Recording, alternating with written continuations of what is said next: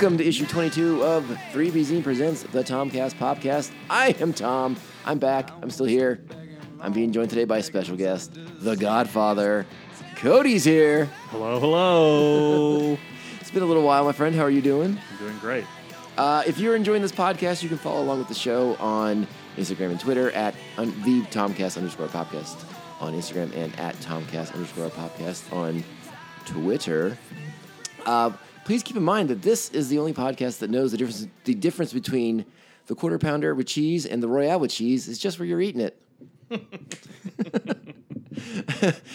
I'm going to skip a lot of the introduction here because I want to get into the meat of the show because we kind of have a special episode in mind and nothing too crazy, but a couple things popped up over the weekend that we definitely want to talk about. One of those being that this past weekend in Chicago was Star Wars Celebration. Lots of great Star Wars news popped up, all kinds of cool trailers for the new animated series that's picking up. The new season of Clone Wars is coming. We haven't seen any footage yet, but I know they played a bunch of stuff from the Mandalore TV show that's going to be on Disney Plus. And also Disney Plus was announced. It's $7 a month. Are you kidding me? I'm buying it. Yeah, how can you not at that price? It's insane. The only thing that pisses me off about it is that I have to wait as long as I do because I'm buying it as soon as it's available. Yeah, I went to the website immediately, signed up. Oh, you did that already? Well, I mean, like, it's for getting. I think you just sign up for like information at this point, so they're just going to send you stuff. First to hear when it's ready to go. Yeah, I or mean, something? maybe I'll get lucky and get like an early beta or something. I don't know. See, that'd be cool. That would be cool as hell, right? Mm-hmm. But yeah, $7 a month. It's gonna be everything. It's not only is it all Disney, it's all Marvel, it's all Star Wars, it's all Pixar. Mm-hmm. They own National Geographic, which I wasn't aware of. Oh, really? So you're gonna get all the National Geographic programming. Interesting. I did not know that. So Disney just took over this weekend. Will they have some Fox type stuff because they entered that partnership, or is that not been announced? Nothing yet, but I wouldn't be surprised that platform came in addition.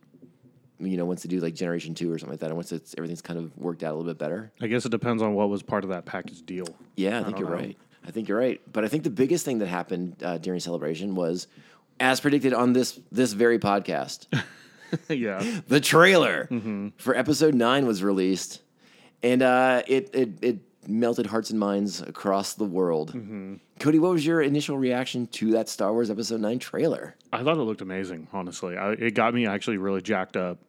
I was jacked up for the last two movies anyways, but this trailer got me jacked up. There's a lot of reasons why, I think. One is because it's the end of the huge story, obviously. We're coming up to the finale here. But the trailer itself it's like a teaser, obviously. You're not seeing a ton going on, but... No, there's no context for anything we're seeing. Exactly. But what you do see just looks amazing. The way it starts off, which I'm sure he'll get into, with the ship flying at her. Yeah, with Rey standing there and a TIE fighter trying to run her down. Exactly, yeah. I mean, that's pretty impressive opening for a trailer. I completely agree. I thought that was a good way to hook you in. It got me jacked up. It just looks like it's going to be awesome. And I know some people weren't in love with the last one. I think they're going to love this one. Yeah, I wanted to ask you since you brought it up. I don't recall exactly, but what were your feelings on The Last Jedi? I liked it, but I thought it had a little too much tie into the original series a little bit with them going on a mission to steal something and then getting caught and then having to get rescued and all that. That storyline took me out of it a little bit, and it seemed to go on a little longer than I wanted to watch it. Mm-hmm. But as a whole, I thought it was really good. I didn't want to see Luke disappear into the ether the way he did, but as we see and hear in the trailer, if just because you're not seeing, I don't remember the exact verbiage, but just because you're not there doesn't mean you're gone. Who knows if he's coming back? Who knows? I think he said something along the lines of "What is dead may never die," right? Yeah, that's exactly it. There you go. Oh wait, wrong franchise. I got mixed up. So he was on the Iron Islands the whole time. That's right. That's where with Theon Greyjoy. That's where they had to find him with the porgs. Actually, the Iron Islands look a lot like where he was do. living anyways. I didn't even think about that till right now, but yeah, you're totally right. That's actually a good little crossover. Oh my gosh, how cool would that be? It's great. All right, hold on, let's pull it back though. Let's go back into Star Wars. Sorry. Yeah. No, I pretty much agree with your assessment of Last Jedi. I've been saving in-depth conversation on the Star Wars films for when our good friend Mike is available, because he is Star Wars uber nerd number one. He's bigger than me in regards to his Star Wars and fandom. He has lots of thoughts and lots of opinions. Absolutely. So I definitely want him to come on and do that together. But yeah, I agree with you. I liked The Last Jedi. I'm in the fan category. You know, like you, there were certain parts of the story I was a little leery on. Like I didn't really care for what they had Finn doing. I wasn't great. Yeah. I wasn't stoked on Poe's story either. But I thought all the stuff with Rey and Luke and the Force and all that stuff, I thought that was really, really interesting, really compelling stuff. So I like that because it's not as, and we're not going to go into it obviously tonight because it's not the focus of the show right now, but a lot of these movies, and I feel like, or TV shows even, and we've talked about it, they have to do the setup. And this did, obviously, it was the little setup between, you know, the when they brought it back up into what we're going to see this Christmas. And luckily it wasn't as bad as, say, like The Crimes of Grindelwald that came out, which was like just a total cash grab of a setup where literally nothing happened for 2.5 hours, and it was just an absolute bore fest. At least harsh. That movie was terrible. I'm sorry if anyone liked it, but the first Fantastic Beast, again, I don't want to go down this road too much, I thought was really good. Eddie Redmayne, who plays Newt, did a good job. The second one, Crimes of Grindelwald, absolute turd, just sucked. It was terrible. I remember you texting me about it after you saw it, and I thought it was really upset. I thought it was absolutely horrible, just like one of the worst movies I've seen in a very long time. But that being said, there was a lot to be set up with, Rey coming of age and becoming, like, realizing who she is and figuring out where she came from and what her powers are and all that stuff. And I really loved all that. The way her interaction with Luke and Luke being kind of a pain in the ass, the way Yoda was kind of a pain in the ass to him and all that stuff. Like, it almost was like you got to earn it type of situation.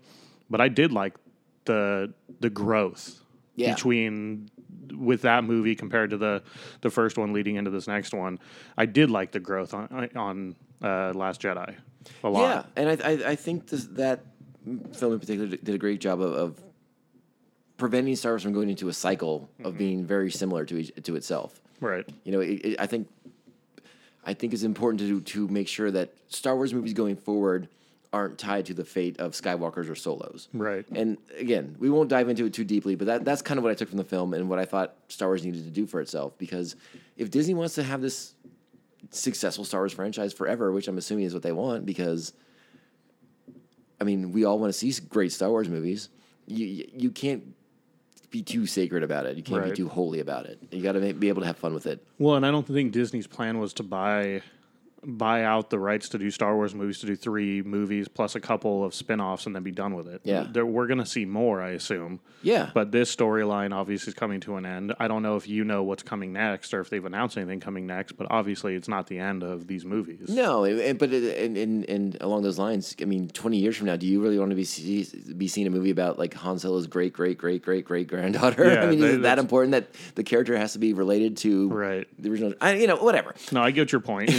It is great to break away from that a little bit. Yeah, and show that other people in the universe are capable of doing things. Yeah, aside from like 2 families happen to be very strong and the rest are a bunch of goners. And can't do anything. Everyone else is just, chattel. Yeah, exactly. But back to the trailer. We see, everything is just like snippets of things. Like I said, no context. Right. You get a shot of BB-8 and a cute little droid that he's friends with now who looks like kind of like a rolling duck. I don't know what that is, but I get it. We have Finn looking longingly at something, I don't know. Somewhat heroic. Something heroic. We see C-3PO with a riding on a speeder of some sort. Yeah, speeder, sail bargey kind of thing. Yeah. You see Poe kind of in the background quickly in the famous Poe shot. doing his thing. It's a lot of quick snippets of action, random things. We have no context, no idea what's going on, nothing. We see.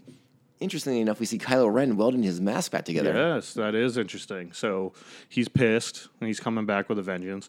One thing, I don't know if I'm jumping the gun here, but I wanted to get your thought on with this trailer was the whole, like, you'll never get the ship back over my dead body thing. But you see Lando flying the Falcon again. You sure do, don't you? So Billy D in an outfit very reminiscent of what his character wore in the Solo film. Right, yeah. And I'm like, that's kind of a interesting little way to connect things over there. Yeah. You see him, he's got his nice little Billy D chuckle going. Yeah, but Billy D's back. He's flying again. I don't know why Chewbacca's like giving him the pilot seat, though. I think Chewbacca should have demoted him to like first mate or something. I don't know. Maybe he just didn't want to deal with it. You think Lando's a pain in the ass? From the way he sort of turned his back on them in the original 3, yeah, he's a little bit of a pain in the ass. Kind of a diva, huh? It's kind of hard to trust someone like that after a while. You know what I mean? I love me some Lando, but he's a little high maintenance. Yeah, You know, he likes to find things in lives, and I'm a little bit more blue collar than him. Yeah, I get what you're saying. But no, it's great. I'm excited. I'm excited to see what he does. I'm excited to see. It's cool to see him back and see where the movie goes with him as the story again. I'm really hoping he breaks out his moves from Dancing with the Stars. I know he learned a few things when doing that show a few years ago. That'd be great. Yeah, maybe dancing with some droids. Apparently, he's into that because as we learned from the Solo film. Yeah, there you go. That'd be fun. or would it just be disturbing? I don't know. I think there's too much story to tell. Yeah, for them to screw around too much. There's a lot to wrap up in this film. I mean, this is the concluding chapter of Ren and Rey and Finn and all these characters. Like, this is the big one. This puts the bow on everything.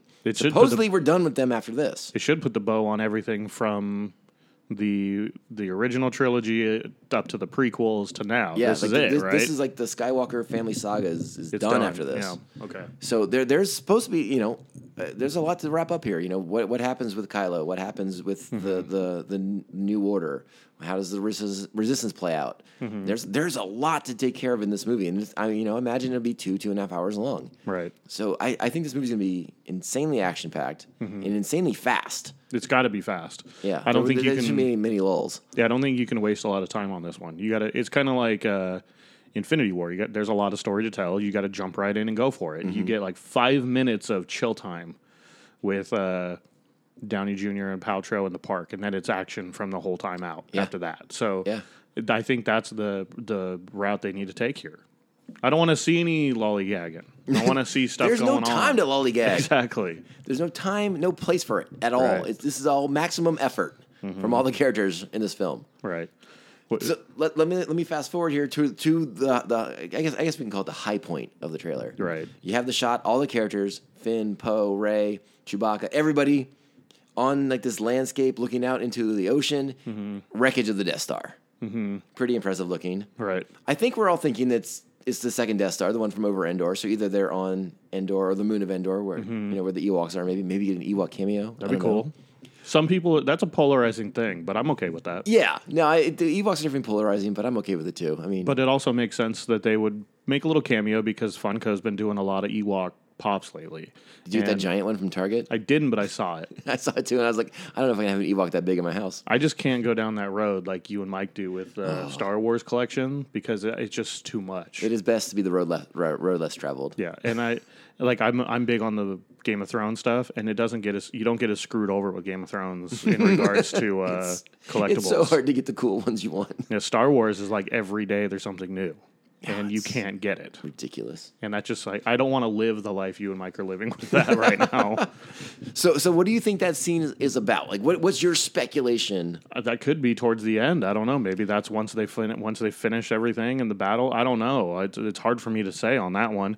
But that's got to be, like you said, the second one that was hanging around that come crashing down. But I don't know if that's going to be towards the end, if that's going to be the beginning. Like, holy crap, what's going on here? It's hard for me to make a prediction on that, honestly. To me, it feels like I don't know if it'll be the end or beginning of the film. It does feel like it's definitely going to be a major set piece. It's a definite turning point of some sort. Yeah, it's got to be. And I mean, there had been rumors as far back as The Force Awakens of there being early versions of the script for Force Awakens that had the Emperor's throne room as a significant part of the story. Okay. Like they're recovering some sort of artifact or some kind of something was going on in there, and it involved like going underneath going aquatic, which is something we don't see often from Star Wars.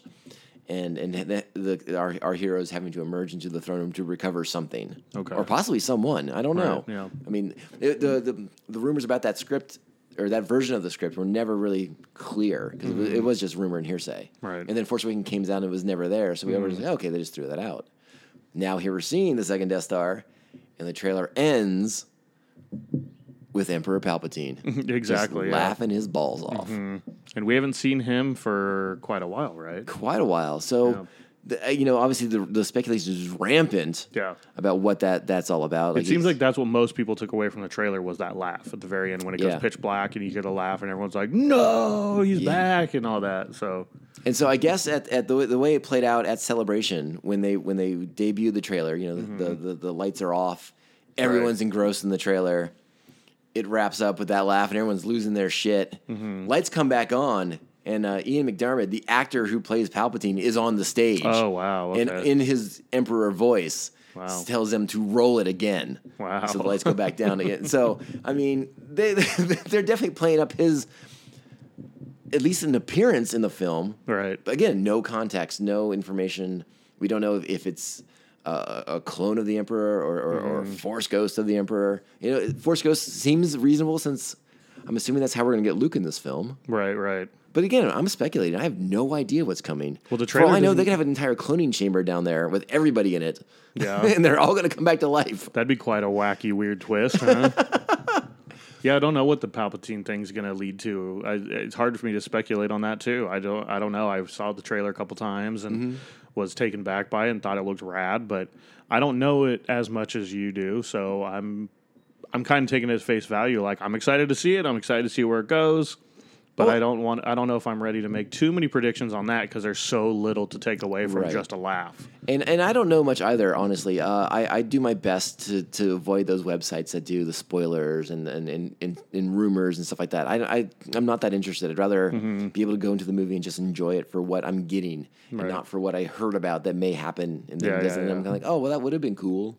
I don't want to do that. I don't want to play that game. Every blog and everything has got some sort of prediction and how they can read. It's like this whole religious thing where you read the Bible and you just want to decipher it your way.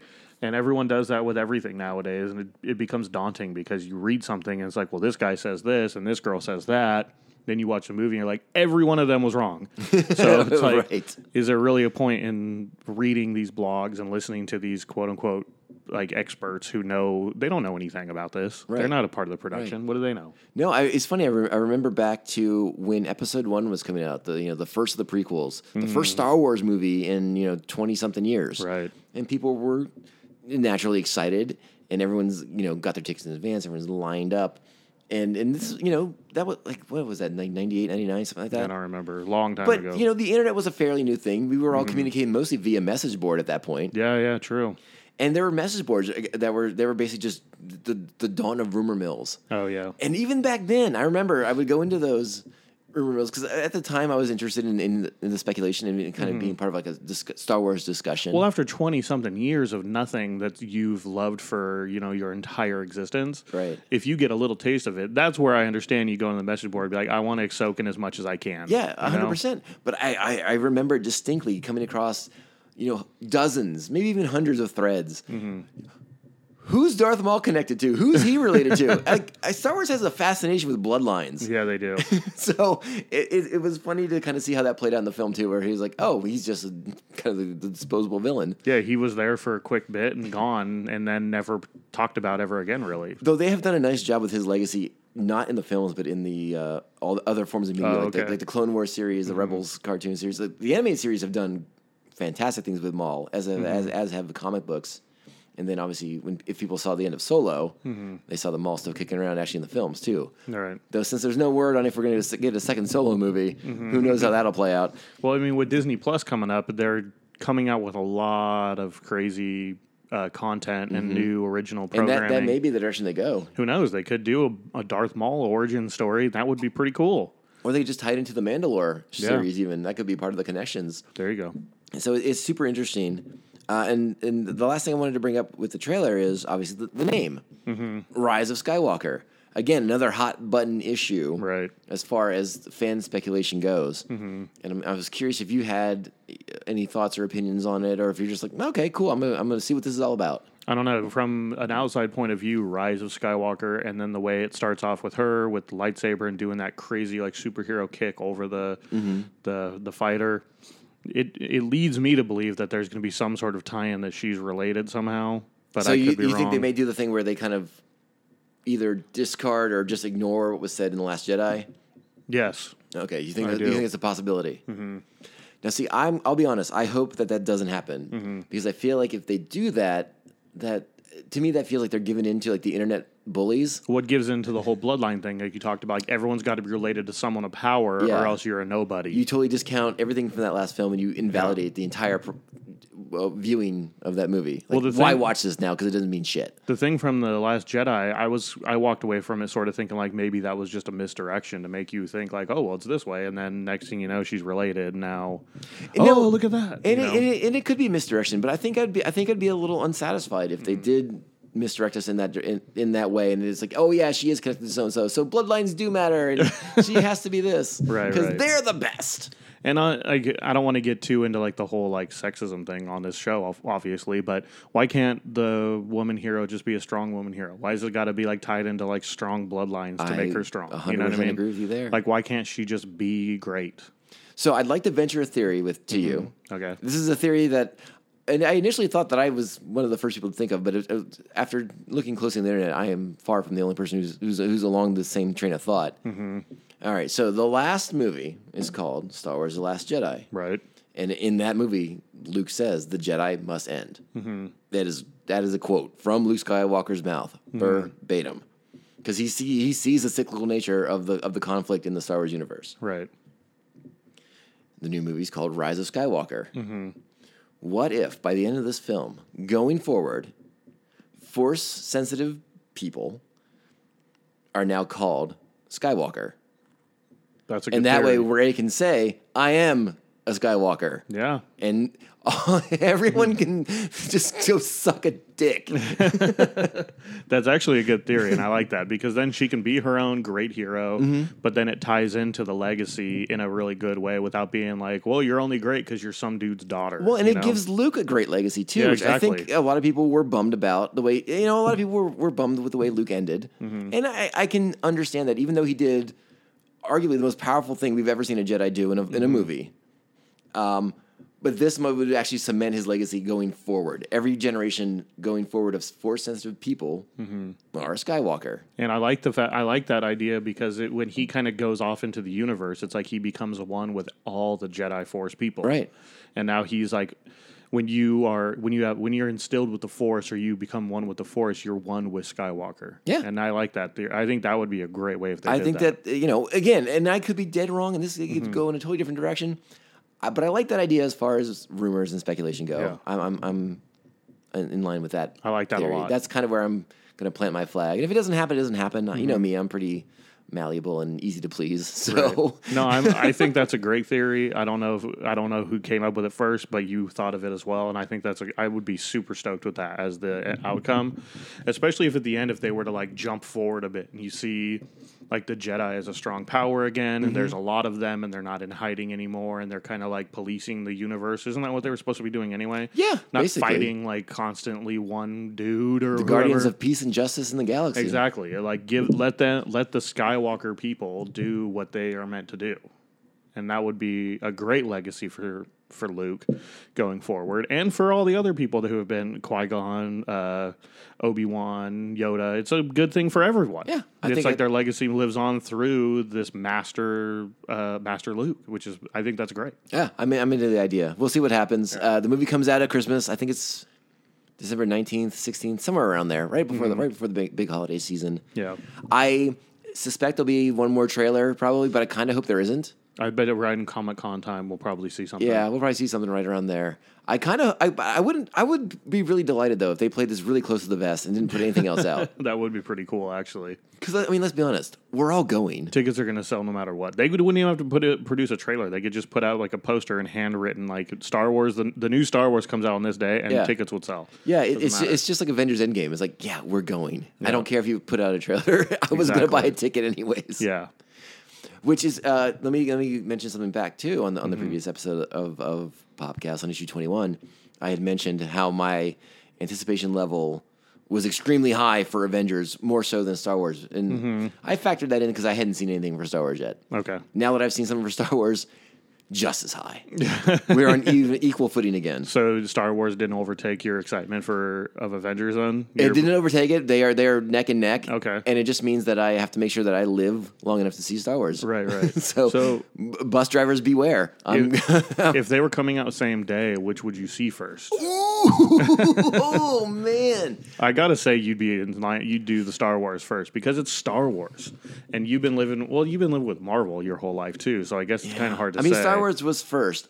Oh goddamn! I mean, this I would see them back to back, That's what I would say. I would, and I think wouldn't that have my phone with me because I don't want to hear it. I would assume that you'd probably buy dual tickets same day, but I'm just wondering which theater you're walking into first. I guess it doesn't matter all that much if you're seeing them same day. I think but- I lean Avengers. Yeah. Okay. Because I'm hanging. I mean, Avengers ends on a cliffhanger It does, basically, yeah. and Star Wars- I need that resolution. Star Wars left with you being like, I'm comfortable to wait this out for a little bit. Yeah, Infinity War ended with me like, I need that now. Like, this is stupid. I don't want to wait. it's like, wait, you just did what now? Exactly. Yeah. And trust me, I was one of those people. I was extremely delighted to see the snap happen in the movie. But yeah, I was like, oh my God, I have to wait a year for resolution. I think I need that resolution before I can enjoy Star Wars. Because I'll just be sitting there in Star Wars being like, I wonder how they beat Thanos. Yeah. Exactly. Yeah. So that's where I'm at. But I'm glad we saw that trailer. I think there's a lot of cool stuff. I think it's going to be exciting leading up to Star Wars. I love Rey as a do too. as a heroine. I truly love who Rey is. I have since Force Awakens. I think she is just such a killer character. I'm a big Rey fan. I am too. I really and am. anyone who wants to bring up that Mary Sue argument with me, I will punch you in the neck. Which argument is that? Oh, just that she's a powerful woman because that way they can have a powerful woman, and she's not really. Oh, whatever. Yeah, She's because there's a lot of aspects to Rey that I love. One of the aspects is that she's super badass. She's strong. She's powerful. She's smart. She's independent. But she's also awkward enough that she's not like a Wonder Woman type character where she's just out to kick ass. Like she's doing the best in her circumstance, but she's still incredibly awkward about the way she goes about things. Even in the trailer when she's running, she just looks kind of like a dork running through the desert. You know what I mean? But despite her like dorkiness and her like awkwardness and her unsure like self-doubt, she still does these great things. And I think that's why I love her so much as a character, is that she's not just like, yeah, I'm badass and I'm going to prove it. She's like, I don't really know what I am, but I'm going to do my best. And her best is like better than most. Yeah, I fell in love with that character very quickly during The Force Awakens. Just because she was like an independent, on her own kind of person, and when Finn shows up, Finn tries to like be protective and responsible for her, and she's like, "I'm good, dude. Yeah, like, exactly. I don't need you here. Right. I'll be all right." And I love that. I fell in love with the character instantly because of that. Finn keeps trying to like protect her, and she's like, "I'm fine. Leave me alone." So yeah, I'm definitely excited to see how everything wraps up with those characters, Finn, Poe, obviously Rey, as we're just talking about, and. Again, let me go back to The Last Jedi real quick, too, because the one thing that, or I guess I should say the biggest takeaway I have from Finn's adventure with Rose on the gambling planet was that I hope to God that Finn has lost his kind of like obsession with Rey, and that he can now go on and be his own character, too. Yeah, I agree with that. Because I was getting a little tired of the "where's Rey" stuff. Yeah. I was like, you can be your own dude. Yeah, and that's another thing is like you don't need to. I know that like romance and love stories sell from time to time, but I'm kind of done. I don't really need a love story in every movie. Well, no, it's and fine like if you want just these do your characters, thing. kind of like what you were alluding to. I mean, you want both these characters to be able to discover themselves, even Right. if it is slightly awkward and slightly painful. Especially for Finn, who apparently has a crush because he's never seen a woman before. Exactly, who's not yeah. in stormtrooper armor. Right. So, I mean, I understand his infatuation, but he needed to grow and develop, and I think that was probably the biggest benefit to his story from The Last Jedi. Yeah, I didn't think about it in that sense. And now that you mentioned that storyline does come off better to me. I didn't pick up on that while I watched it. I just thought, like, this is taking a really long time to tell a story that's obviously not going to go well. And we know damn well Toro's character is going to turn his back on him. We all see it coming. We all see it coming. So just give it to us already and let us move on. But it makes sense that he had to. It's like he did come up as a stormtrooper. He had never really dealt with people ever, and he needed that like betrayal to see like people can be bad. I need to be my own person and make my thoughts about human beings. You can't trust everybody. No, and he needed Rose to kind of guide him emotionally away from anger and revenge, which we know are bad, Right. and into something more hopeful and optimistic, and kind of, like I said, help that character grow beyond what we saw in The Force Awakens, what we saw at the beginning parts of that movie. So, like, there's some nice little arcs, nice little character moments in that story. They don't show her in the trailer, but we know Rose is in the new Star Wars movie, and J.J. Abrams speaks extremely highly of that character. Really? So he she's said back. one of the best things Rian Johnson did was bring her into this movie because he loved having Kelly. Is it Kelly Marie Tran? I think the actress's name. Yeah. He loved having her on So set. she's in the coming movie. back even after what happened to her at the end of the last movie. Yeah, and apparently at Celebration when she came on stage and got one of the biggest crowd reactions ever. Good so for her. people, yeah, Twitter trolls are awful. She And deserves it because she got a lot of unnecessary nonsense from a lot of morons. It was a lot of morons. It was terrible what happened to her online. I don't blame her for pulling back, but it was a shame because previously her profile was all about positivity and helping build people up and being supportive about all kinds of great causes. And it sucks that after that movie came out, just because people didn't care for it or whatever, they lash out at the actors, actresses that are in the film. That's ridiculous. It's insane. It's insane the online world nowadays. Well, that's been happening even back to like Phantom Menace days because the kid who played Anakin got so much hate at school. He like quit acting. Now he has like mental issues and stuff. But he walked away from it because, and still to this day, when he's asked about Star Wars, he just hates. He's angry because he got hated on it by other like kids and picked on for being in a movie that people thought was stupid. And it's like it's not his fault. He's an actor. He's a kid. He was in a cool movie at the time. He probably thought it was going to be super badass to be in a Star Wars movie. Who out there would not take that opportunity? I mean, none of us knew that Jar Jar Binks was going to be terrible. Exactly, yeah. That's not his fault. Yeah. Who knew pod racing would be boring? I actually like the pod racing. That is probably the best part of the whole movie. Oh, man. Well, come on. The Darth Maul fight's pretty great. Darth Maul is great. See, that's going back to that. They needed to give him more because he was a badass, like aerobatic villain, and he was just so badass that I just don't think he got the justice. I would love to see something more from him at some point. If you get the opportunity to, and it sounds like once you have Disney Plus, you will. I would check out the Clone Wars cartoon and then Rebels after that. Okay, they do a lot of great stuff with the Maul character. Nice. Okay, and I'll check that out. I can lend you some comics too. Hell yeah! All right, I'll check that out. I got all this week off, and I'm not leaving the house much, as you're aware, personal reason. Cody, shut in this week. Yeah, but family stuff, But I'm staying home, so maybe I'll jump in. Is it on Netflix, right? Or did they pull that? It might have been pulled. I would check though. Okay, I'll check it out. Yeah, they are pulling things slowly but surely. I'm not sure. All the Marvel stuff is still on there. Not all of it. It's just like the recent stuff. They have Guardians 2, Avengers, Infinity War, Black Panther, Ant-Man, all that stuff. And Ant-Man. Yeah, you're right. Just those 4 right now. Worst case scenario, though, I do have Blu-rays you can borrow. Okay. Very cool. Very cool. All right, let's transition. As much as I want to talk about Star Wars more and more and more, something else happened great. This happened just last night. The final season. Yeah. Game of Thrones. And if you're not watching Game of Thrones, why are you? Don't listen to this podcast. Go watch it. Get caught up. Are we spoiling on this? Are we allowed? Or are we doing no spoilers? I'm going to hit the alarm. Okay, so spoiler alarm is ready. Okay. Yeah. Gotcha. I was worried when you asked me to be on this to talk Game of Thrones. Like, I don't know if I'm going to be able to do it because if we can't spoil, then. No, I'm gonna hit the alarm right now. Okay, hang on. Yeah. So from now on, if you're listening, it's your own fault. Yes, right. Gotcha. No, granted, that said, there's not a whole lot to spoil from last night. No, there's really not. I mean, there's a couple things here and there, and I think if we were to really I only watched it once. I wanted to watch it again today, but I was hooked on that news today, so I was watching all that. But it's funny. I had the same thought. I wanted to go back and watch it, and then I was like, ooh, but I didn't watch Killing Eve last night, and I had to watch Killing Eve. Okay. So, which is my other obsession besides Game of Thrones. But see, but you're the Game of Thrones. In case people don't know this about you, because they may not. Cody is the Game of Thrones man. I love Game of Thrones. Yeah, you are uber fan Game of Thrones number one. You have all the theories, all the speculation, and all the Funko Pops. Yeah, see, I don't know that I want to dive into theory. I have theories about where this is headed, but I don't know how deep we want to go into some of that tonight, but I will get into some if you want me to. I might ask you for a prediction, just because I feel like we won't get back to this until after the season's done. Yeah, so it might be nice to get a prediction now. And I'll give one too, don't worry. And I could be way off base, and that's fine. I'm sure I am. I do have some speculation. All right. But, so, yeah, I mean, last night it kind of continues the trend of what happened at the end of last season with the reunion of the characters. Right. And it's 2 reunions that we've been waiting for a long time. We haven't seen Jon meet up with Arya yet, and we hadn't seen Jon meet up with Bran yet. We finally got to see both of those.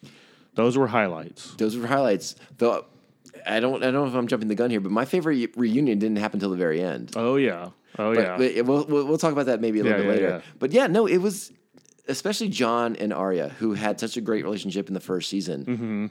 And I think it bears mentioning that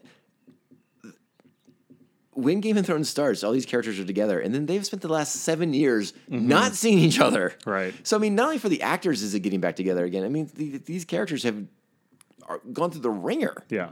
And they are completely different from where they were. Absolutely. But they still have that intense emotional connection to each other. You know, Arya was the one Stark who treated Jon like a brother. Right. And Jon treated Arya like the warrior that she wanted to be, not like somebody who's going to be a princess. Right, yeah. You know, and so those characters had a fantastic bond with each other. And to see them reunited finally was fantastic. That was one of my favorite parts of the night last night, was seeing those two finally see each other. I got a little choked up during that, honestly. Yeah, I was waiting for that. So, like, I was even sitting on the couch watching it when they're all coming through, and she finally sees him on the horse riding through, and you see her face light up, and he just goes past and doesn't see her. And I was even like, "Come on, just see her." You know what? My wife said the same thing. She's like, "Why didn't she say something?" Yeah. It's like, just give it time; it'll happen. Yeah, I knew it was coming. I just was like, I'm waiting for that reunion. Yeah, because the Jon and Bran reunion, not to jump ahead, was very lackluster, but we all expected because Bran is totally different than the character he was. Yeah, he's barely Bran. Right. So Sansa, Arya, and Jon at least have some of their original season 1 characteristics that they're still somewhat human beings. Bran is not. Bran is completely off the rails. Some kind of weird tree god being almost. But it seems like he's really embraced what he's been embracing who he is for a long time on the show, I think, in the story. But it's like over this break, he was saying he had a lot of work to do and to become who he was going to become. But it seems like he's there now. You know, it's funny with that show. I mean, each character's been through so many different trials that have kind of evolved them into the characters they are when the season starts. And Bran is the same, but for Bran, you can pinpoint the exact fucking moment that character changes. Yeah. And it is all about Hodor. Exactly, yeah. I mean, you see a totally different character after that episode. Yep. And I won't dive back into that for anyone who hasn't seen it. But yeah, Bran is something else right now. Yeah, but I'm liking... But I love him coming in and being like, we don't have time for this shit. Yeah. There's bad things happening. Right. We got stuff to do. And I like that he has all the answers for the most part. That does... And that's one of the things I've loved about the show always is the fast-paced movement of it. That it's like you could be 600 miles apart, but by the snap of a finger, you're in the new region or in the new land or kingdom, whatever you want to call it.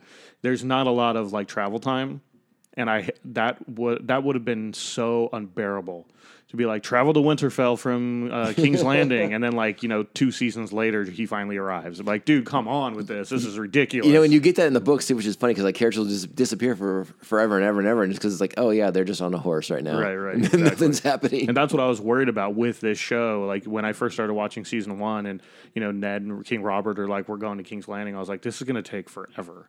And then it's like 2 seasons later, they're just there, and everything's working out, and they're doing what they got to do. And I liked it. It's fast paced like that you don't have to wait a long time for Bran to go through all this training to become the Three-Eyed Raven. He just is, and he just knows all this stuff. And I like that he has all the answers.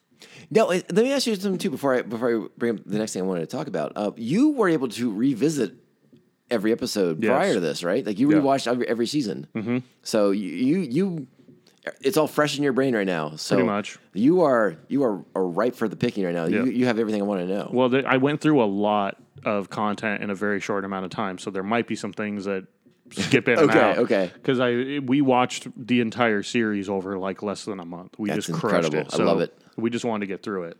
So if you ask me something and I don't remember exactly, just keep in mind that I rushed through this very quick. But we did watch every episode. It wasn't like fast forwarding through stuff we didn't want to see or any of that. So another reunion that was kind of less talked about, but I thought equal interest, at least to me, was Tyrion and Sansa. Yes, I like that too. They haven't seen each other since Joffrey's death, which was quite a turning point for both those characters. Well, as soon as he walks up and he starts talking to her, I got even a little tense. Like, ooh, where's this going to go? Because they were forced to get married, and he treated her with a lot of respect when that happened. He didn't abuse her. He didn't use her. He didn't treat her like other characters would have. Yeah, despite his father urging him to, he didn't force himself on her. Exactly. He treated her with a lot of respect, and he was Tyrion's always been a pretty good guy in that show, and that was just him being a good guy as well. But at the same time, and they even mention it, he says something along the lines of like, last time I saw you was at Joffrey's wedding, and you did leave abruptly after that. And it's like, because of you leaving abruptly, I was almost killed. Yeah. I almost died because of you. But the trial of Tyrion is one of the highlights of that season. That so good. Still pisses me off to no end, though, that Oberon couldn't just let it go. We'll have to do like a deep dive analysis of all the seasons down the road. I don't know if anyone's watched it and they even know what I'm talking about. I know one of my closest friends who's a dedicated listener to the show for some reason. He has not watched it, so he has a lot of surprises up ahead. Gotcha. But is he planning on watching? He needs to get aboard. Yeah, apparently his wife's been sneaking it behind his back. Very He cool. didn't know. Yeah, my buddy Nick was actually over last night to watch the premiere, and his girlfriend, who he lives with, does not watch. So he came solo, and we watched it because she's not interested. So Yeah. It is what it is. From the Sansa and Tyrion conversation, one of my favorite takeaways was Sansa's just become, from a character who I thought was just vapid and dull in the first bunch of seasons. Yeah. After everything she's been through, to becoming one of the more interesting characters, I think. Right. And then looking Tyrion dead in the eyes and kind of mocking him for believing his sister, who was like the biggest liar in the history of the show. Yeah. I did like that. Really made me laugh. I got a good chuckle out of that. And not only that, she's right. Yeah, 100%. But Tyrion she doesn't know knows that. the Lannister army's not coming north. Yeah, but Tyrion's not aware of that. He's putting his blind faith in this horrible queen, his sister. Yeah. And he believes her at face value, and Sansa knows better. Yeah. And I love that she called him out on that. And we're going to find out next episode the truth, which we'll talk about that here in a minute. I mean, and that's why I think Sansa has a good chance of being the last person standing and, to sit on the throne, because she learned how to play the game from some of the best. Well, the thing that is interesting to me about Sansa is that she's become so strong, and she's not like adult anymore and obnoxious and like a young kid, you know, but, during Battle of the Bastards, which is obviously going back. I know we're not trying to do that tonight, but No, it's okay. It's okay.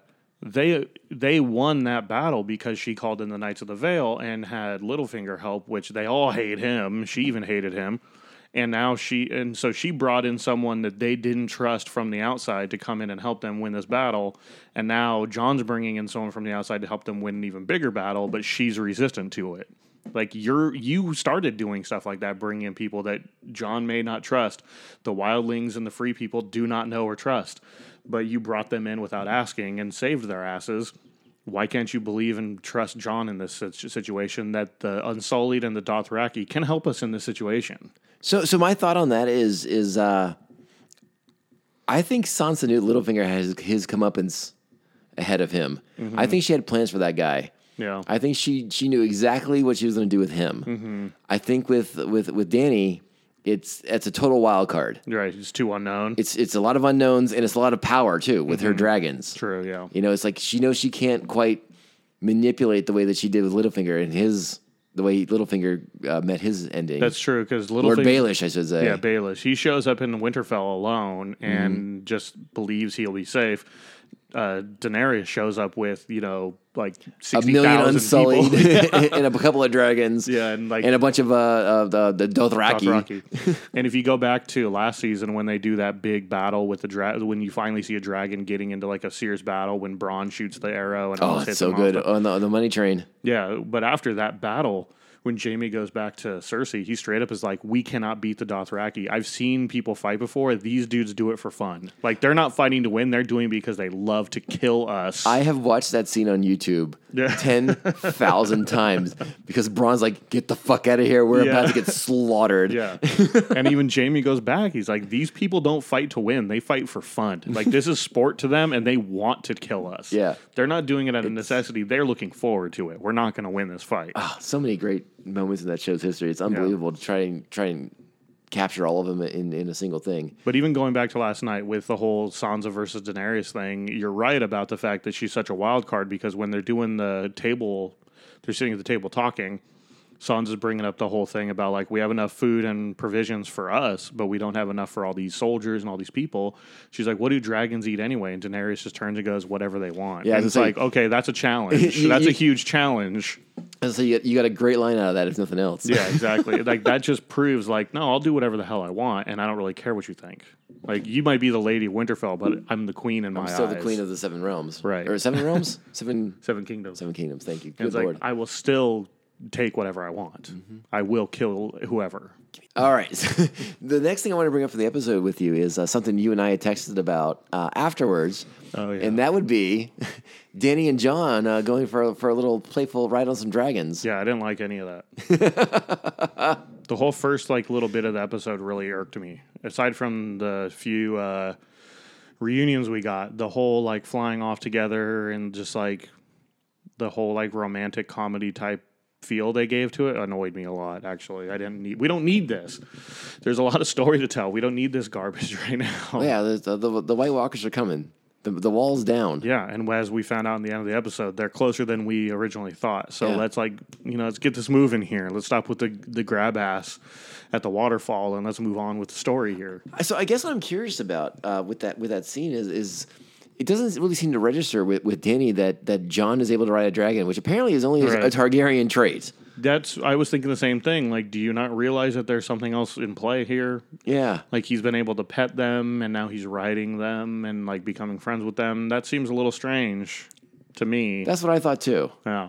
I don't know. Maybe she's just ignoring the signs. I don't know. Maybe she's just in love. She could be blinded by it. I don't know. Or maybe she's into it. Maybe she's kinky that way. I don't know. Well, that's the thing. No, she's not. But Tab and I were talking about this, and she was even saying that I think weren't the Targaryens somewhat known for some incest in their bloodline at some point? Yes, yeah, 100%. So it might not bother her all that much. You're right. It may not.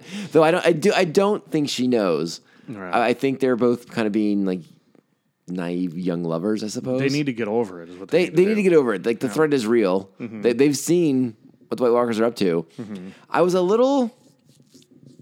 I'll go with miffed. Because I feel like Dany's reaction to the fact when Bran tells her that the Night King has one of her dragons now, I thought she should have been a bit more upset and concerned. Yeah, she didn't seem all that bummed about it. She was just like, all right, whatever, I got She's two like, more. I got two more, it's fine. Yeah. It's like, yeah, no. Well, it seems like the writers were like, well, we don't have time for her to have a reaction. But it's like, well, we don't have time for her to go play, like, have a picnic at a waterfall either. It's time, like... You know, Tormund and Beren are off doing the hard work. John's hanging out playing grab ass in Winterfell when there's a threat coming, you know, and that just was a little annoying to me. I just wanted more than that. But as leading up to what we find out later from Sam and the Tombs, I think maybe there's a point to it that they're going to build upon their relationship of being in love or whatever. And then once that final like announcement hits, which kind of did last night, but Daenerys doesn't know, maybe that's where it just like will take a weird turn, you know? I don't know. It's hard to say, but I just think that there's too much story to tell right now for them to be screwing around with stuff like that. I was also, and perhaps this is me being a cold-blooded bastard, I was a little surprised that Samuel Tarly had such a strong reaction to finding out that his father and his brother were dead. Yeah. I understand that his brother he had a better relationship with, but his dad didn't like him very much. No, and it seemed at first he was a little miffed about the dad, but he was like, well, hey, at least I can go back home now. And that was kind of, I was seeing things through his eyes and from his perspective. It's like, well, you know, when all else fails, I have a place to go. You know, I can go home, he can take Gilly and the baby, and they can be safe, and they don't have to deal with like a scumbag dad anymore. But the brother was always good to him from the outside perspective, the small bit we saw when they were back home. So having the dad killed, I understand, or the brother killed, I understand that would make him upset. But at the same time, even if you hate your parent, there's a chance that, you know, when you find out they're killed like that or murdered, it's still going to hurt a little bit. Like I said, I think it's my cold-bloodedness. Apparently, I'm not that worried about it. But I don't think it seemed like he tried to be good with his dad, but his dad hated him. Well, and I should realize too that Samuel Tarly is an emotional character. Right. He makes decisions based on his emotions and his feelings about things. Absolutely. So, I suppose in that context, it does make sense. Yeah. I wanted to point out too that I really respect and appreciate the kind of symmetry that they did with this episode, and that just like in the very first episode, where all these people are coming together at Winterfell for basically what kicks off everything, that now for the final episodes before the final war against an adversary they didn't realize they had back in the first season, that everyone's coming back to Winterfell. This is kind of where everyone's meeting up again and reconnecting and like I said, seeing that journey, like that ringer that all of these people who are still alive have been put through.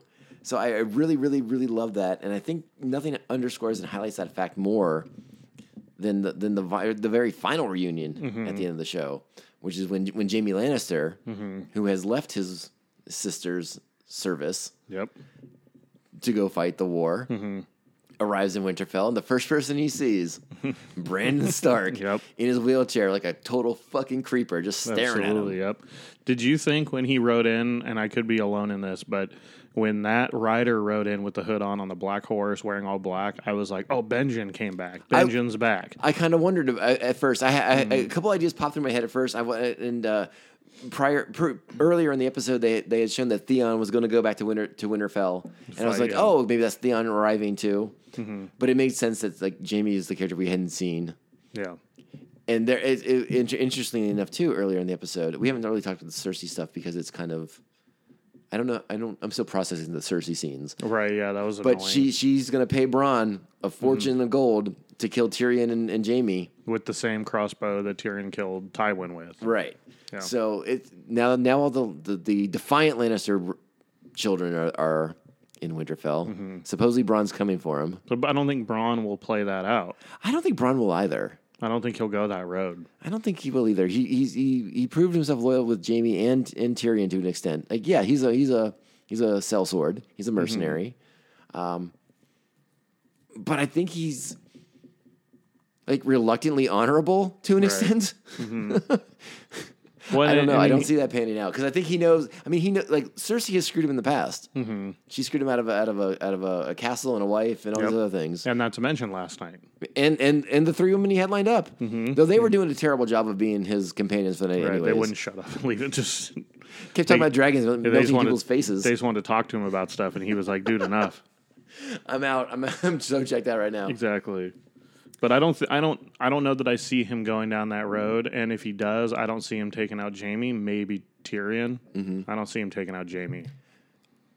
Well, I'll get into the speculation in a second, but I wanted to mention again too that I think one of the reasons, at least for me, what I took from Jaime and Bran locking eyes at the very end of the episode before it goes to credits is that these are the two characters who more or less kicked off the show. Like what happens at the end of the first episode is the impetus for everything that comes next. Absolutely. And these are probably the characters who are the most diametrically opposite of where they were. Right. Probably the most changed. I would say that you're dead on with that. And, That's and right. so I loved that connection the two characters seem to have. And Jaime seems genuinely concerned. He definitely looked concerned. And Bran didn't take his eyes off him. He was just dead stare. Well, and throughout the episode, Bran Stark had like the dead eye creeper stare for a lot of people. But the one for Jaime was very interesting. And what I also thought was interesting too was early in the episode, someone asked Brendan what he was doing sitting out in the courtyard by himself. And he said, waiting for an old friend. Yeah. And when I realized that he's talking about Jaime, is when I'm like, holy shit. That is something else right there. And that's what I mean is like no matter what's going on, Bran knows everything. He knows everything that's coming.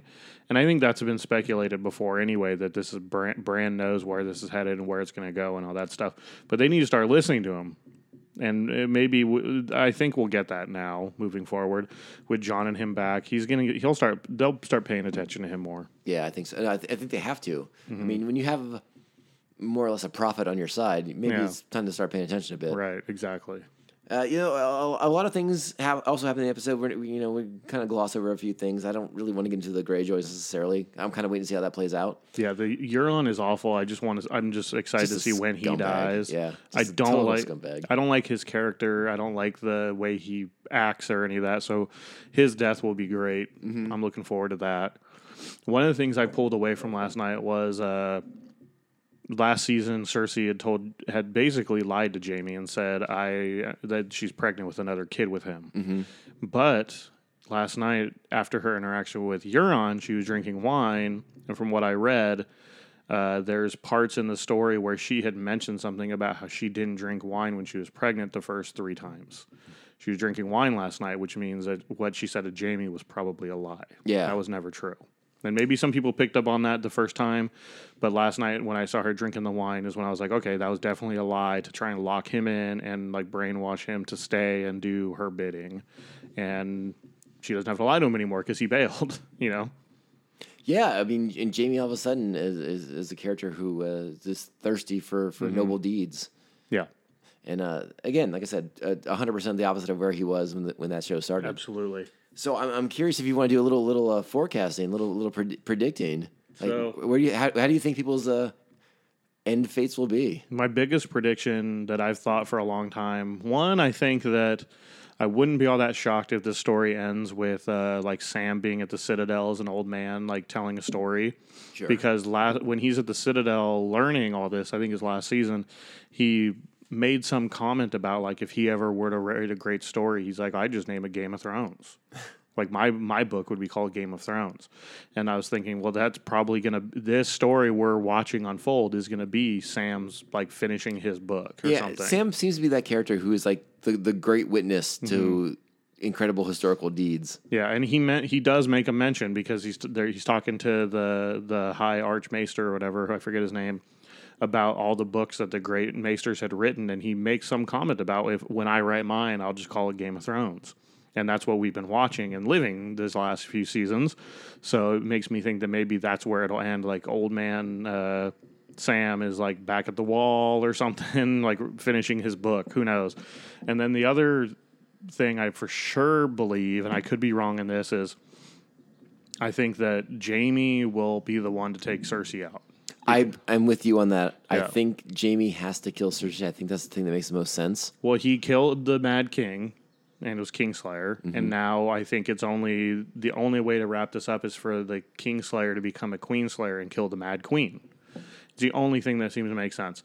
And it would be even more beautiful because we know how much she means to him. Mm-hmm. And all the things she's done in the last couple seasons has hurt him so bad. Yeah. And it's just made him turn to essentially go fight for the other side and abandon her. And he cared for her so much. You know, it was just a couple seasons ago when he was with Lord Edwin. He was telling him when he had him captor, like, I will kill everyone on this earth to get back to Cersei. Like, if I have to murder you and your entire family, I'll do it. Mm-hmm. And now his perspective has completely changed. He's turned his back on her, and he knows how crazy she's becoming. I mean, she blew up the Sept of Baelor. with like everybody in it. Yes. And did it with the wildfire just like the Mad King planned to do, generations before, and he never ended up doing it. And I think Jaime will be the one to take her out. I could be wrong, but I think that's what's going to happen. I don't know what will happen with who will sit on the throne at the end. Part of me likes to think that since they talk about like Baelor the Dread, the biggest dragon is the throne was forged with his fire.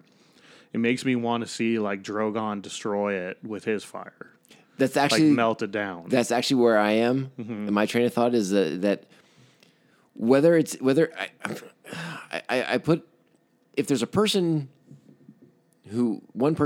individual who goes forward, I feel like it's either Dany or Jon, but they will just be done with the throne. They will melt it down, and it will be no more. And that's how the game ends. Right. And Dany has made reference to doing things like that when she talks about like breaking the circle. Right. Yeah. So but I don't know if it's going to be her or I'm still a little wobbly on who's going to be the one to make that move. But I do think the throne does not get anyone sitting on it. Because I think the throne's done. I wouldn't be that shocked to see Daenerys go down in this season, and for Jon to survive it all, and to go down there with one of the dragons, probably Drogon, which is the main dragon. It's her favorite, the biggest of the three or whatever, and him melt it down, and have Jon just destroy it and be like, nope, we're done with this nonsense. We're not doing this anymore. We're moving past this. Well, and he has proven himself to be, and don't get me wrong. Danny's done the same thing, but they've both proven to be sort of rulers of the people. Though Danny's been more of a legitimate ruler, and, and John's just kind of become like the accidental king, Right. the accidental leader. He never even wanted any of this. No, never wanted any of it to do. And I guess in a lot of popular lore, I mean, that's what makes the best king is the guy who doesn't want it the most. Yeah, true. The one who's not craving the power, not craving the ruler. I was gonna say rulerness, and that's not even a word. Yeah. So there's so much that could happen, and now that John knows his parentage, I think that changes things completely for how he's gonna interact with the other characters in future interactions with Danny, and will she be able to handle it? No, I don't. Will he have to kill her? I don't know, but I don't think that I don't think she's going to handle it well. And one of the things that Sam says last night, what does he say? Like, you gave up your crown to save your people. Will she do the same? Will she do the same? And I don't know that she will do that. I'm not sure she will either. I mean, she's been on a path since very early in the show. Yep. And again, I don't know, and that may seal her fate as well. Kings and queens do not last on the show for long. They've done, her and Cersei have done better than most. But yeah, ultimately, maybe not. Yeah. I'm also curious if you think, what role do you think Tyrion has going forward? Because I'm concerned. I love Tyrion so very, very much.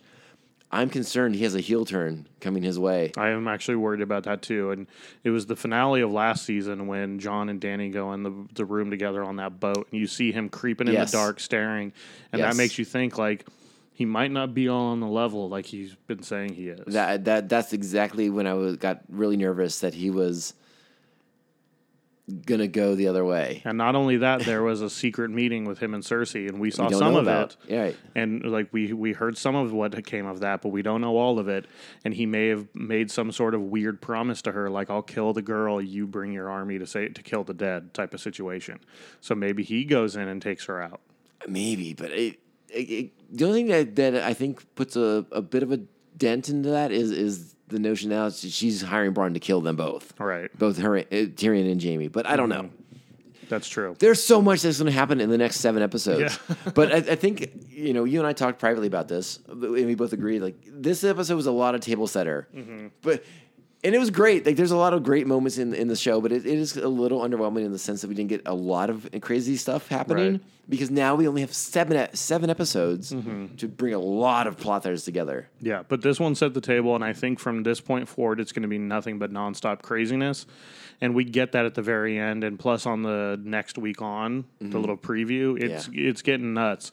Where you see, like I mentioned earlier, Tormund and Beric were walking through. I wanted to mention Tormund because I know you love Tormund. Yeah. And that scene is great. And they were walking and through scary.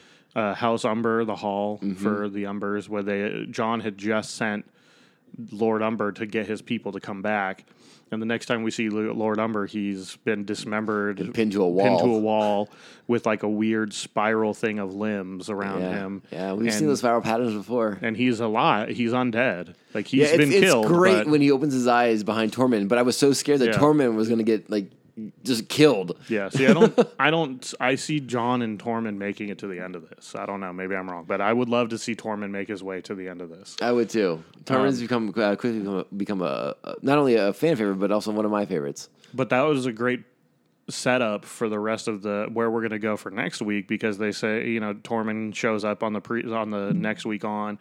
He's talking to John, and he's like, the dead are between us and the House Umber. Like, we got here before them, but they're close. Yeah. They're beyond the wall.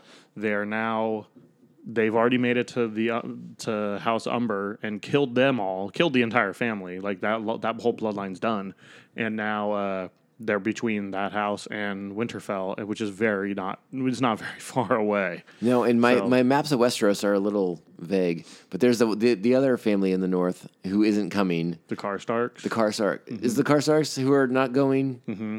Yeah, they haven't shown up yet. Yeah, they may be next. Yeah, we'll see if they show up or not, because they make mention how they vowed to fight with the Starks for the last 1,000 years, Yeah. but now they're breaking that vow and all Yeah, that. I think they mentioned a couple of houses too that are not happy to see a queen from the south coming north. Well, one of my favorite characters of the entire show, Lyanna Mormont, was not happy about that. No, she was downright pissy. And she's just an absolutely phenomenal character. I can't get enough of her. She's just amazing how she's like this little girl with so much spice that just says what's up, and she's in charge of a house that's not very strong, but they're not very big, but they're very strong. Not power in numbers necessarily, but I love her character, and she's a badass on that show. One more reunion I want to bring up too real quick is Arya and the Hound. Oh yes, that was a great one too. That was a great one. Really surprising. I mean, I think we're all surprised that the Hound has made it this far. Yeah. Well, he almost got taken out once. I feel like he's almost been taken out a couple of times. Well, Brienne left his ass for dead. It threw him Yeah. off a mountain, essentially, and how he came back from that, who knows? But, I mean, Brienne did best him and throw his ass off a mountain and break him into pieces, and he still came back. Yeah. No, and the Hound's been fantastic. It's especially since he left Joffrey's service, since he abandoned King's Landing. That character, again, another character who's been through quite a bit. Yeah.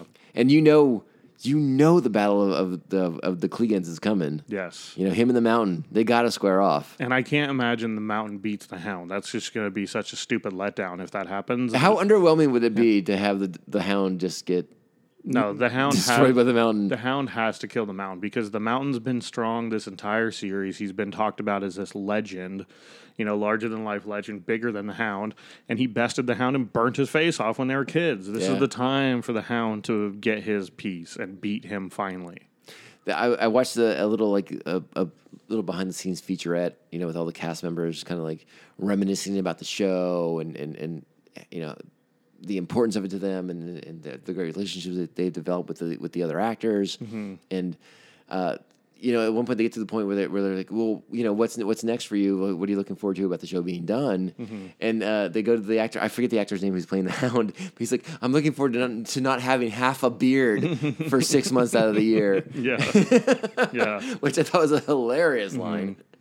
Well, so the two things that I was wondering if they're ever going to come up, and last night I hoped one of the two would come up, but last season when they go beyond the wall to collect the dead and bring it to King's Landing, it's when Jon and Jorah first meet and hang out. And we all know Jon's sword is the Mormont house sword that was supposed to be Jorah's. It's supposed to be Jorah's. But Jorah never makes mention of it. And I was wondering if that's ever going to come up like, hey, that's my sword, you son of a bitch. What are you doing with that? I have wondered the same thing. Yeah, but at the same time, Jorah is now in Winterfell and Lyanna Mormont is in Winterfell. Why are we not getting some sort of discussion here about the whole Mormont family turned their back on Jorah and now he's here. And Lyanna is a very honorable ruler. Yeah. And what if she wants him dead for the things he did before? Yeah. For anyone who may not recall, because it's been forever since it was mentioned, but Jorah went into exile because of Ned Stark. Gave him a choice, death or exile. Yeah. Because he was, I think he was selling slaves or something. Something like that. And so yeah, you're right. That's definitely something that I hope we get a little nod or something. Yeah, because he's in Winterfell now. Yeah, and so is Lyanna, and the Mormont folks are there. That totally makes sense. You're right. And there are people that are going to remember who Jorah Mormont is. And Lyanna may not have been alive when that happened, but she's around now, and she's in charge, and she's got to know the legend. And sooner or later, they've got to come face to face, even if it's a quick little snippet of you're a scumbag for what you did, but we're going to forgive you. At least something. Something. You're dead to right. move past it. We said it a few minutes ago. There's so much that has to happen, and I think that's one of those things that does have to happen. You're 100% right about that. I'm looking forward to when that happens because Lyanna's such a little badass. I just want to see how she handles it. She just shanks him right there. It's I can't imagine. You're not worthy. I would like to see Jorah's redeemed himself so many times on this show. And he's proven himself so many times that I just want to see him do well and succeed in this show now. I'm a Jorah Mormont fan. And when they give him grayscale and they were able to cure it, which is an incurable thing, they can't just... It's like when Jon Snow came back and they made it look like he was going to die in the Battle of the Bastards. You can't bring someone back just to die again. That's stupid. It is. You're right. That's just lazy writing. No, and for anyone who's still listening to the podcast, and if you aren't a Game of Thrones fan, the storylines in this show are they're insane, insanely enjoyable, but the way that all these characters cross and intersect with each other at different points and at different times in their journey to, where they become the people they become in their growth and development, it's unbelievable.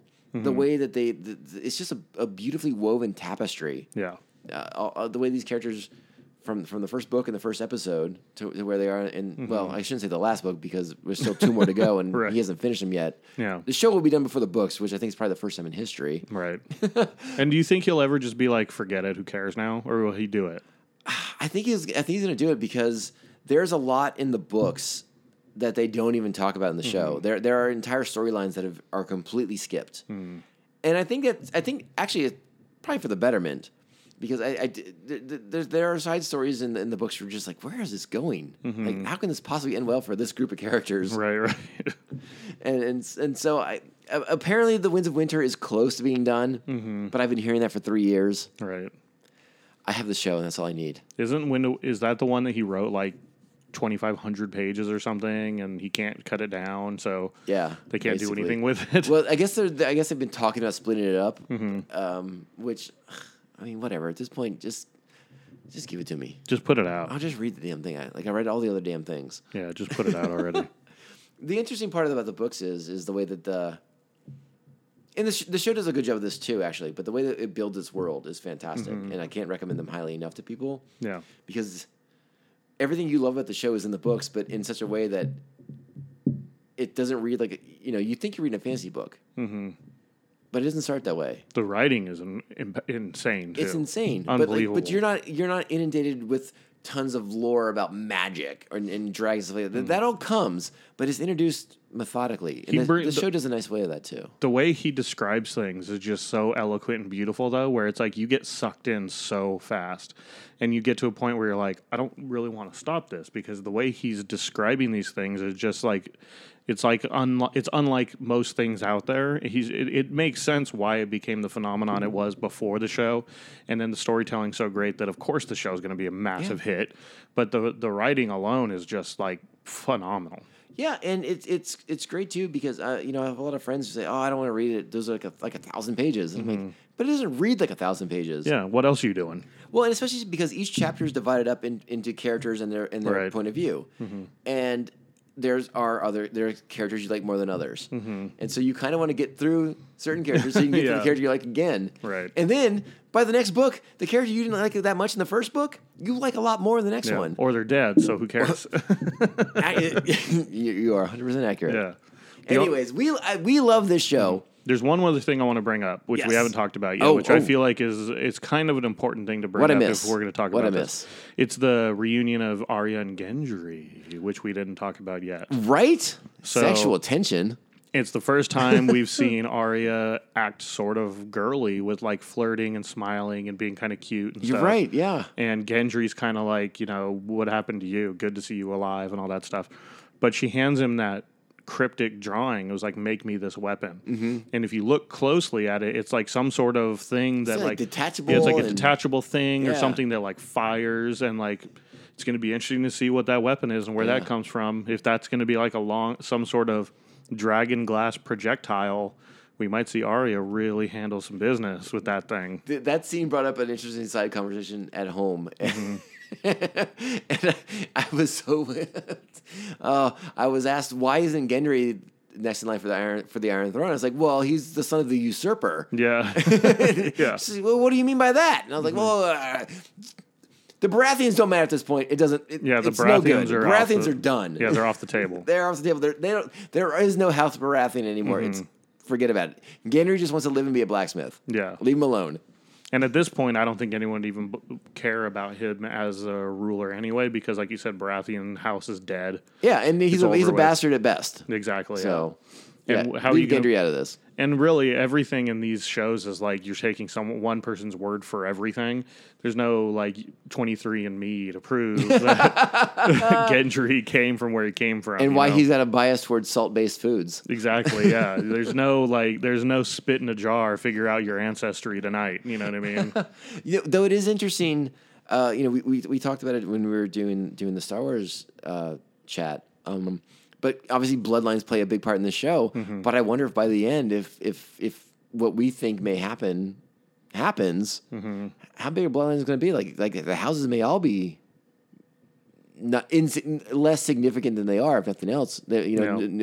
Nobility, the caste system, it all may just go out the window. But that's where history has gone in our own history too. Exactly. So it's will like he mirror that? History or fiction mirroring real life or whatever the phrase is. Yeah. It could be just becoming a more modernization of the world that we're more familiar with than this whole like my lady, my lord, all this junk. That it could start to play out or become played out and become more of a modernization of things. I think people need to be prepared for the possibility that no one will sit on the Iron Throne, and this is like about the elevation of the people. Yeah, that's where I'm headed with this.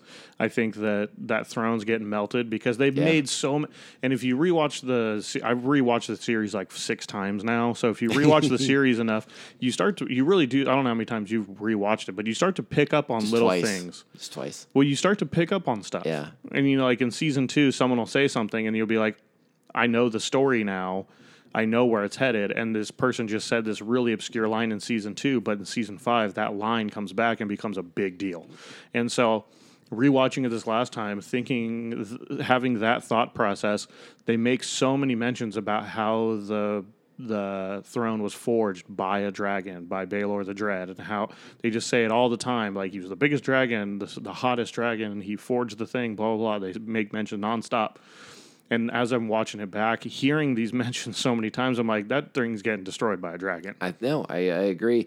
Though for me, it was, like I said, I've watched it through twice.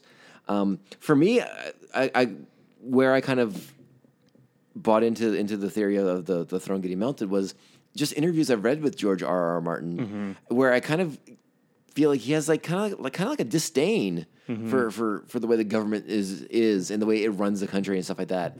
And I'm wondering to myself, like, this fucker doesn't have any respect for authority. Right? Why is he gonna put another king on the throne or another queen on the throne? Like he may just be like, hey, now's the time for the people to step up and do what they're supposed to do. Yeah, exactly. So I think that's where we're headed. Maybe some of his interviews, and George R.R. Martin is not an easy interview to get, but I think maybe he's forecasting him or kind of maybe letting a few things slip here and there. A little foreshadowing without not realizing it. intentionally. Like they ask him a question and he answers it, but if you kind of extrapolate a little bit, that's kind of where I'm taking it, and that could be dead wrong. I'm happy to own that if I am. Yeah. But I kind of think that he's. I think he's trying to show that the people are going to be the ones that rise up, but we will see. And that's why I think Jaime will kill the Mad Queen, because the entire show, all is talked about is you're the Kingslayer, you're the Kingslayer, you're the Kingslayer. And it's like, I'm telling you, if you rewatch this series over and over and over again, you start to realize they don't mention things as often as they do unless it comes back into play. Yeah. Sooner or later, that's coming back. Well, and I don't think you can end. I don't think Dany gets the throne, because I don't think this show's all about getting the Targaryens back on the throne. Right. That just seems ridiculous to me. Yeah, Jon will probably show up with a dragon, melt the throne, and then give the world to the people and be like, and I'll be totally happy if we're somewhat in that realm. I'll be totally happy with that ending. Yeah, then Jon will go back to Winterfell and be mayor of the North. Comptroller of the North. No more king of the North. I'm now governor of the North. Oh my goodness. Oh my God. Maybe he'll run for board of education. Hey, there you go. That'd be great. Elections in the North. Varys could be board of education because he has all those little birds. So many birds. He knows how to teach the children. Oh my gosh. I feel like we have to wrap it up. We went way longer than we expected. Not too long, but yeah, I think it's probably time to wrap it. It's a good chat though. We could talk about Star Wars and Game of Thrones all day long. Absolutely. We love these shows. Don't expect us to be able to do this every week for every episode of Game of Thrones, but I think we will definitely reconvene after the finale. Yeah, for sure. I'll come on and talk Game of Thrones anytime, especially while the season's on. I love hearing you talk about Game of Thrones because you have such a passion for it. I do love it. It's contagious. It gets everyone fired up around you because that passion is just obvious. Just like when you're talking about cool, rad beers on our There you go. on our mother podcast, Beer Yeah. Night in San Diego. We just talked for an hour 20. Now we got to go talk again for 3 hours because we can never shut that show up. That's all right. I got this sweet path Oh, water yeah, bottle there you next go. to me. That's going to keep me hydrated and Perfect. keep the vocal cords cool and Even calm. better. I need to go chug down like 6 of them before Mike gets here, and I have to start screaming. Well, Mike's a whole different animal. Right. All right, let's wrap it up. Cody, where can the people find you on the Instagrams and Twitters? Beer Night in San Diego on Instagram, at 3BZine on Twitter. And I think everyone knows by now it's at the Tomcast_podcast on Instagram, at Tomcast_podcast on Twitter, or you can do the Hoptology SDs on Instagram and Twitter. Either one's fine by me. Hit me up on either one of them. I love conversing with all of you guys. And if there's anything we're not talking about you want to hear us talk about, we'll make it happen. We can do that. I'm accommodating if nothing else, right? Absolutely. Thank you so much for listening. I appreciate you guys putting up with my shenanigans, and I love you all. So tune back in next time. We'll be back soon as we can. Thank you so much. Bye-bye. We're not going to be fucking sunk this year. We're the Stanley Cup champions!